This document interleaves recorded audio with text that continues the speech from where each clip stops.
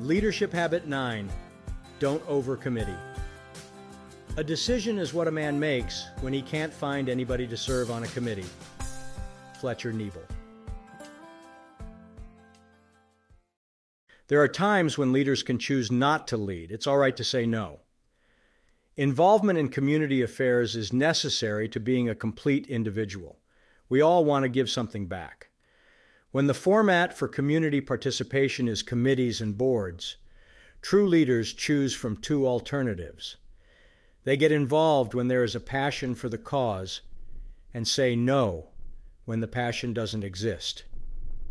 Community organizations need more than committee members. They need good ones. Too many want to join, too few want to work. If your heart isn't in it, your contribution will show it. How about declining the invitation and giving the chair to someone who genuinely cares about community service, someone who will really participate? Decision quality and frequency is inversely proportional to the number of people involved. When it comes to competent decision-making, more is not merrier. Know yourself and your patience level before accepting a committee or board invitation.